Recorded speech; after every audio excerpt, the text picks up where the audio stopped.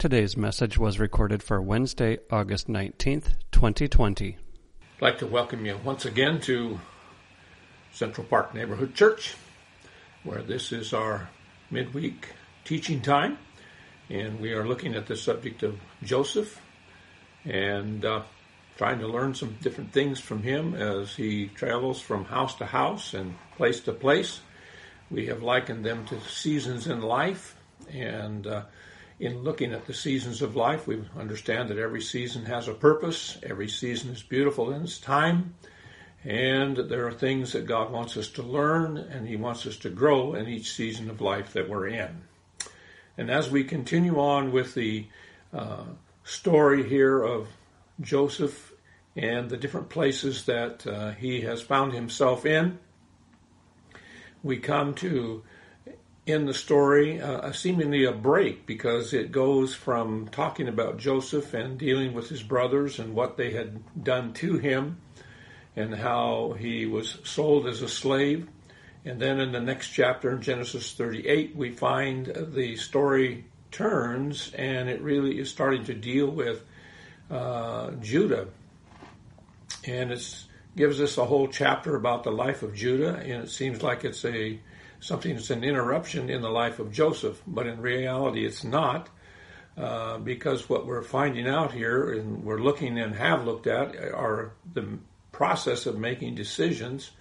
And we're going to look at I call it the house of Judah, and the house of Judah, it really is gives us the consequences of our decisions. And so we have looked at positive guidelines for decisions. Now let's look at consequences for our decisions. And so this chapter deals with Judah and the decisions that he's made, and we'll see why he's made the decisions he's made and what have been the consequences of them.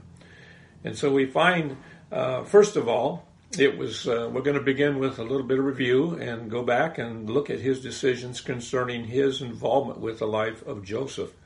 In Genesis 37, 26 to 36, in verse 26, and Judah said to his brethren, "Now, what profit is it if we slay our brother and conceal his blood? Come, let us sell him to the Ishmaelites, and let not our hand be upon him, for he is our brother and our flesh," and his brethren were content.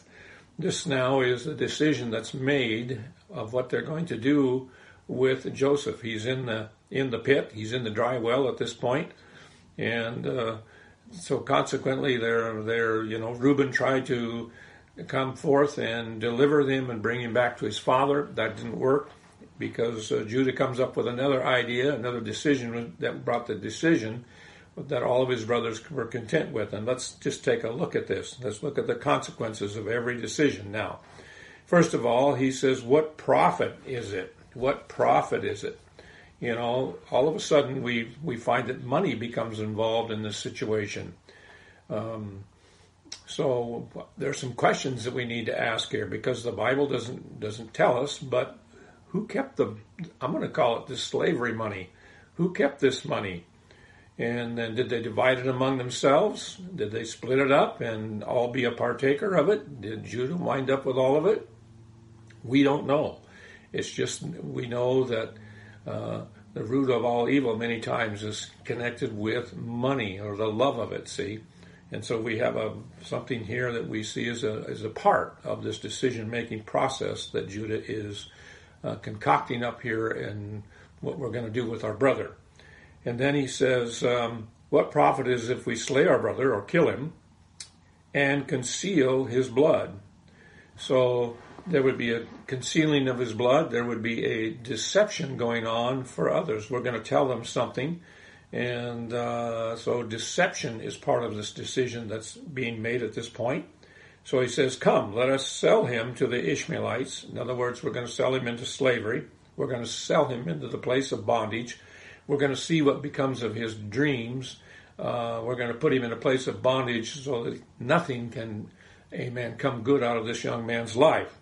And then he says, let not our hand be upon him. Now the first one, there was a deception concerning others. Now he says, let not our hand be upon him. I wonder if them taking him out of that pit, out of that well, and selling him to the Ishmaelites if their hand was not upon him. I would like to say it was. And so what he's really saying here is there is an area here of self-deception in this whole decision-making process concerning Joseph. One is deception of others. The other deception is the deception of yourself. He says he's our brother, he's our flesh, and his brethren went along with it. They were content with that particular thing. Just going to share a thought here with you, and that is this. You know, we don't see a lot in the Scripture concerning Joseph and the Spirit of God or anointed into a particular place or that kind of thing. I'm going to give you this thought. And David really elaborates on this and helps us to understand this. This is when Saul was basically looking for David. He wanted to kill him and take him out. And David had opportunity a couple of different times to actually take David out. But he makes this statement in 1 Samuel 24, 5 and 6. It came to pass afterward that David's heart smote him because he had cut off Saul's skirt. He said unto his men, the Lord forbid that I should do this thing unto my master, the Lord's anointed. There it is, the Lord's anointed. To stretch forth my hand against him, seeing he is the anointed of the Lord. In verse 10, behold, this day my eyes have seen what the Lord hath delivered thee today into my hand in the cave. This is David speaking to Saul. And some bade me kill him. You know, if he'd have listened to their voices, he would have killed him. But mine eyes spared thee, and I said, I will not put forth my hand against my Lord, for he is the Lord's anointed. Psalm 1 Samuel 26, 9. David said to Abishai, destroy him not, for who can stretch forth his hand against the Lord's anointed? And then it says this, and be guiltless. So we don't find it, you know, in Joseph's life, him being anointed, other than when you look in Genesis chapter 41, verse 38, when Joseph is standing before Pharaoh. He's brought out of the prison house, and he is interpreting the dreams, and he is given by God wisdom on what the dreams were, interpreted them, and then not only that, but the answer of what to do, what these dreams mean, and how are we supposed to respond to them. And Pharaoh says to him and to his servants, that's what this verse 38 of Genesis 41 says, can we find such a one as this, a man in whom the Spirit of God is? So we really, this one scripture out of his life declared by Pharaoh, the Egyptian Pharaoh, and we find that he's the one that declares, can we find such a one as the Spirit of God? So really, we find that Joseph was anointed of God. Joseph had the Spirit of God. Joseph, that Spirit of God, as you look at his life, and there's a key word, and that key word is constantly the word wisdom. It comes forth from his life and the interpretation of dreams. And these are activities and the results of the Spirit of God being in one's life. So he was anointed of God. And so really what we find here is Judah had touched the Lord's anointed. He had touched the Lord's anointed. And that was part of that decision-making process that he had concocted and come up with. And so it goes on here in the second part of the decision. We're going to give several decisions now that are involved with Judah, and we'll see what this leads to and what the consequences of it are. And so the second decision that we find here is that they devise a deceptive plan using Joseph's coat. They would basically kind of cut it up, and they would put blood on it, and then they would present it to their father. And so this was really another part of the decision-making process, was they were going to use this in a deceptive way. And they took Joseph's coat, it says here in Genesis 37:31, killed a kid of the goats, dipped the coat in the blood, and they sent the coat of many colors, and they brought it to their father, and said, this have we found, now know whether it be thy son's coat. So part of their decision-making process was a decision that involved deception. And we won't take too much more time as far as that is concerned, as far as the deceptive part of it. But let's carry on and let's look at some more building upon these decisions that are involved with Judah. And then we find in Genesis chapter 37, verses 33, they conceal the truth and they maintain the lie. This is the third decision that was made. And he knew it and said, this is Jacob talking, it is my son's coat, an evil beast hath devoured him. Joseph is without rent in pieces. At this point they could have turned and they could have told him the truth, but they didn't. They went along and they maintained the lie. They maintained the deception. And so many times when you start down a path with your decisions, there are points when you can actually turn and you can face things and you can deal with things, or many times you've got to uphold this thing that you've started, and so down the road of deception you go. So they concealed the truth and they maintained the lie, and they did not tell their father the truth.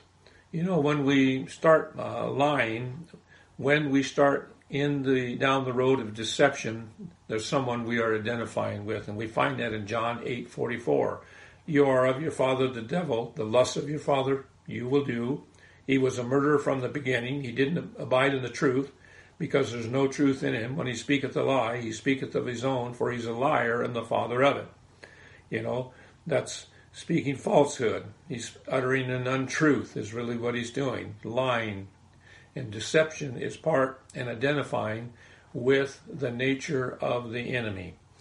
And so when you are looking at your decisions, ask yourself this question: whom am I identifying with? Am I identifying with truth? Am I identifying with the nature of the devil? Let your decisions, amen, be based upon the truth. Let your decisions be based upon the truth.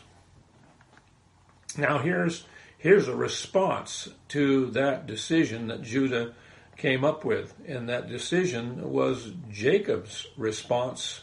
In that response, he had a response of grief and a mourning. Really, that was suffering. Grief is really talking about suffering, a mental suffering, okay? And many times when you're suffering mentally, you're going to find that will also affect you physically.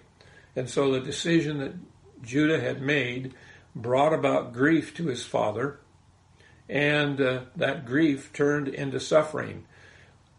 Too many times we don't take into consideration others when we make decisions. Now, in making decisions, it's not always to please others. It's not always to make my decisions on what others think, how others feel, how others respond to this decision. No, you have to make your decision according to the principles and the guidelines that I gave you in a couple of lessons ago. So we're not to do that particularly, because ultimately we must please God, and many times in pleasing God, sometimes it doesn't please others.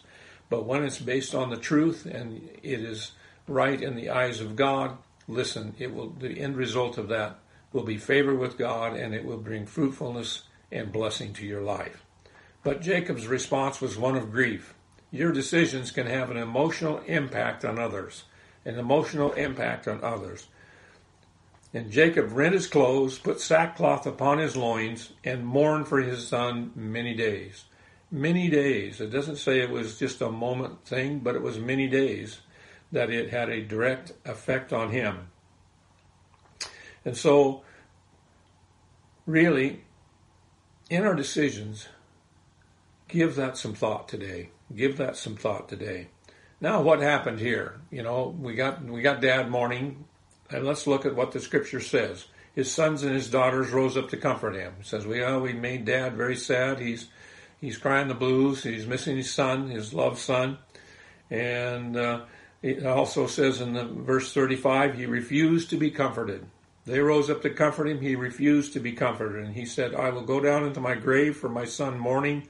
Thus his father wept for him. And this word comfort is kind of an interesting word because it has a dual-sided definition. the word comfort, it can be in a favorable sense to pity or console. So you can see that comforting has a side that can be a positive. It can be a side that aids the person and helps the person along. The other side of this word comfort, interestingly, means unfavorably, to avenge oneself. Now I want us to take a look at this. They rose up to comfort him, but bottom line is they got rid of their brother. They were glad that he was gone. They hated him. They didn't speak peaceably to him. And they knew that their father loved him more than the rest of them. And so consequently, you're going to find that maybe down at the bottom of some of their hearts, it could have been they were going to use this to avenge themselves, and they took it out upon their dad, and this was a result of the decision that they made. We don't know that, but we do know that's what the meaning of the word is, and we know that the possibilities that many times decisions can be made because we want to have revenge or we want to take vengeance out on someone else.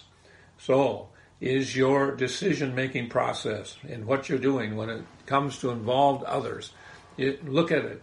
Are you avenging something? Are you upset with something? Are you doing this because you're going to cause grief for someone else? Some people get kicks out of, well, I finally got back to them. I've hurt them and they don't even know it. Well, that's part of the decision-making process and the results of what Judah was a part of. And so today, as we look at this thing, are your decisions, are they made to punish others? Consider that today. Let's go on in the story here. In Genesis chapter 38, we find that the house of Judah was built upon a direct result of the decisions that he made concerning his brother Joseph.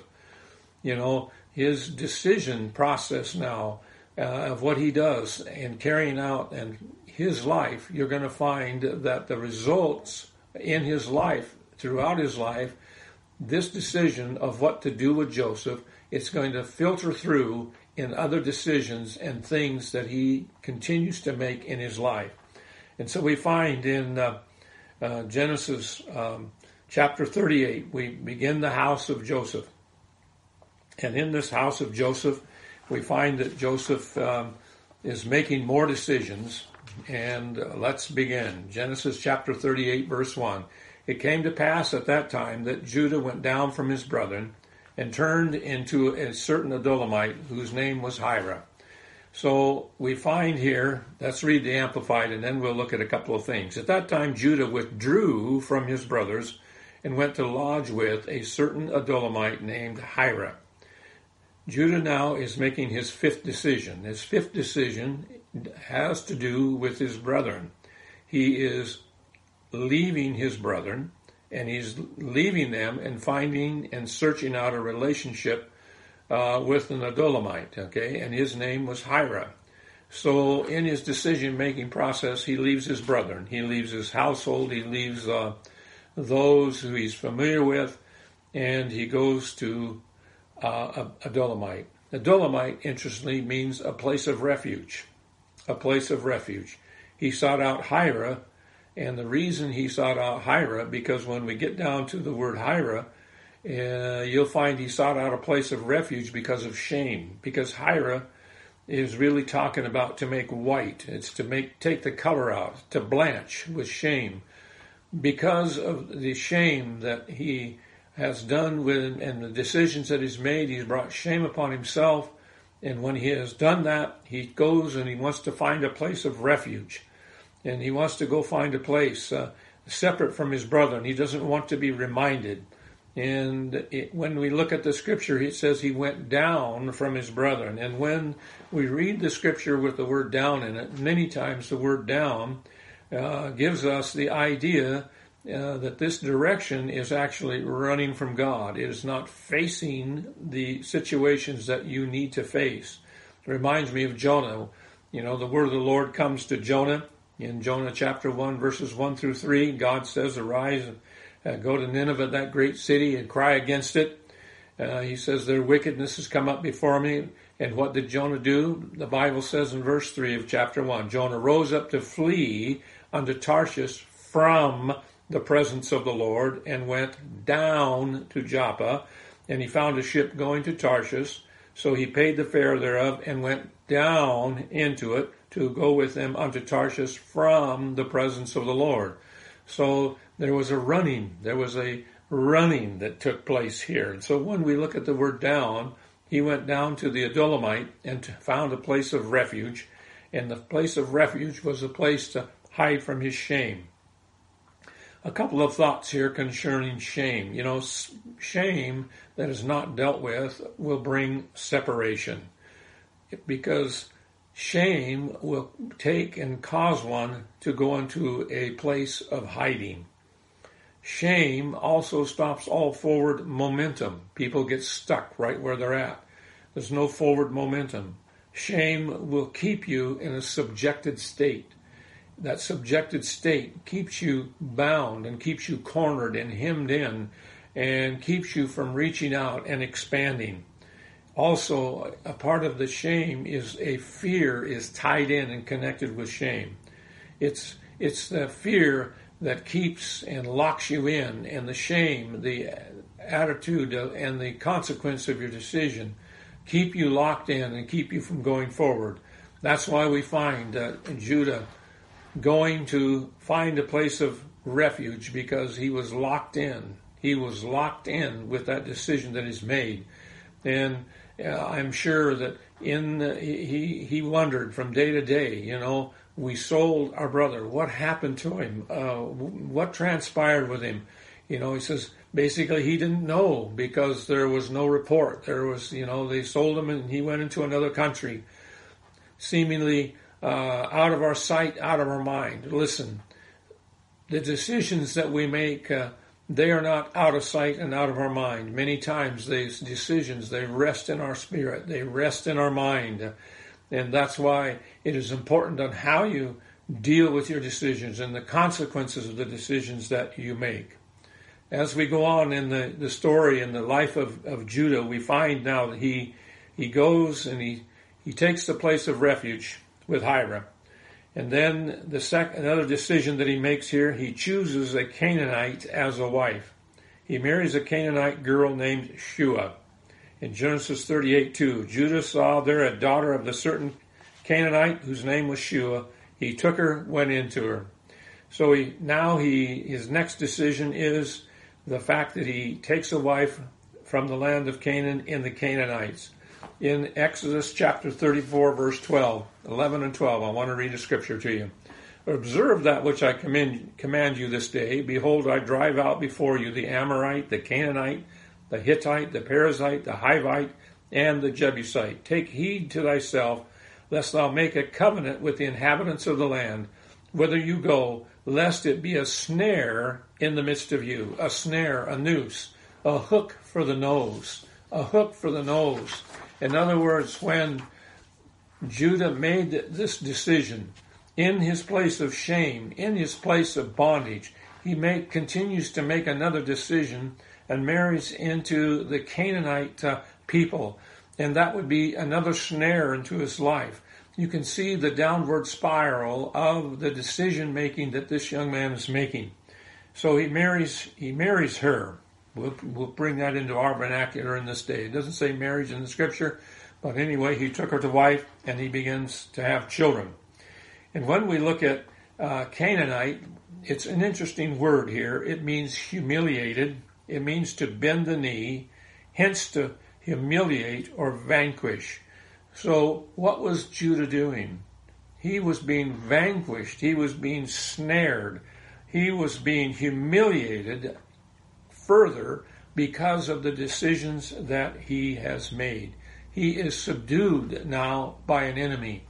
The enemies that come before us and try to conquer and try to take us down are enemies that God wants us to rise above, and he wants us to conquer them.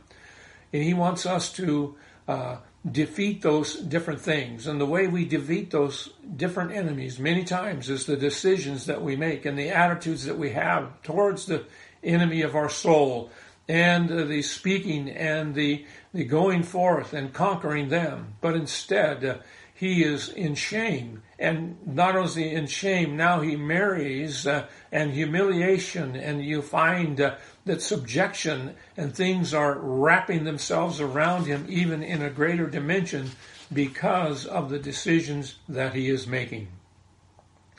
This is really, amen, the downward spiral at the beginning of this young man's life. We're going to quit here for the day for the sake of time, but I want you to give some thought to the decisions that you make and how they affect others. Not only how they affect others, but what is your response? What is the result of that decision that you've made? Amen. Face it. Don't run from it. Face it. Amen. And deal with it. Amen. The Lord bless you.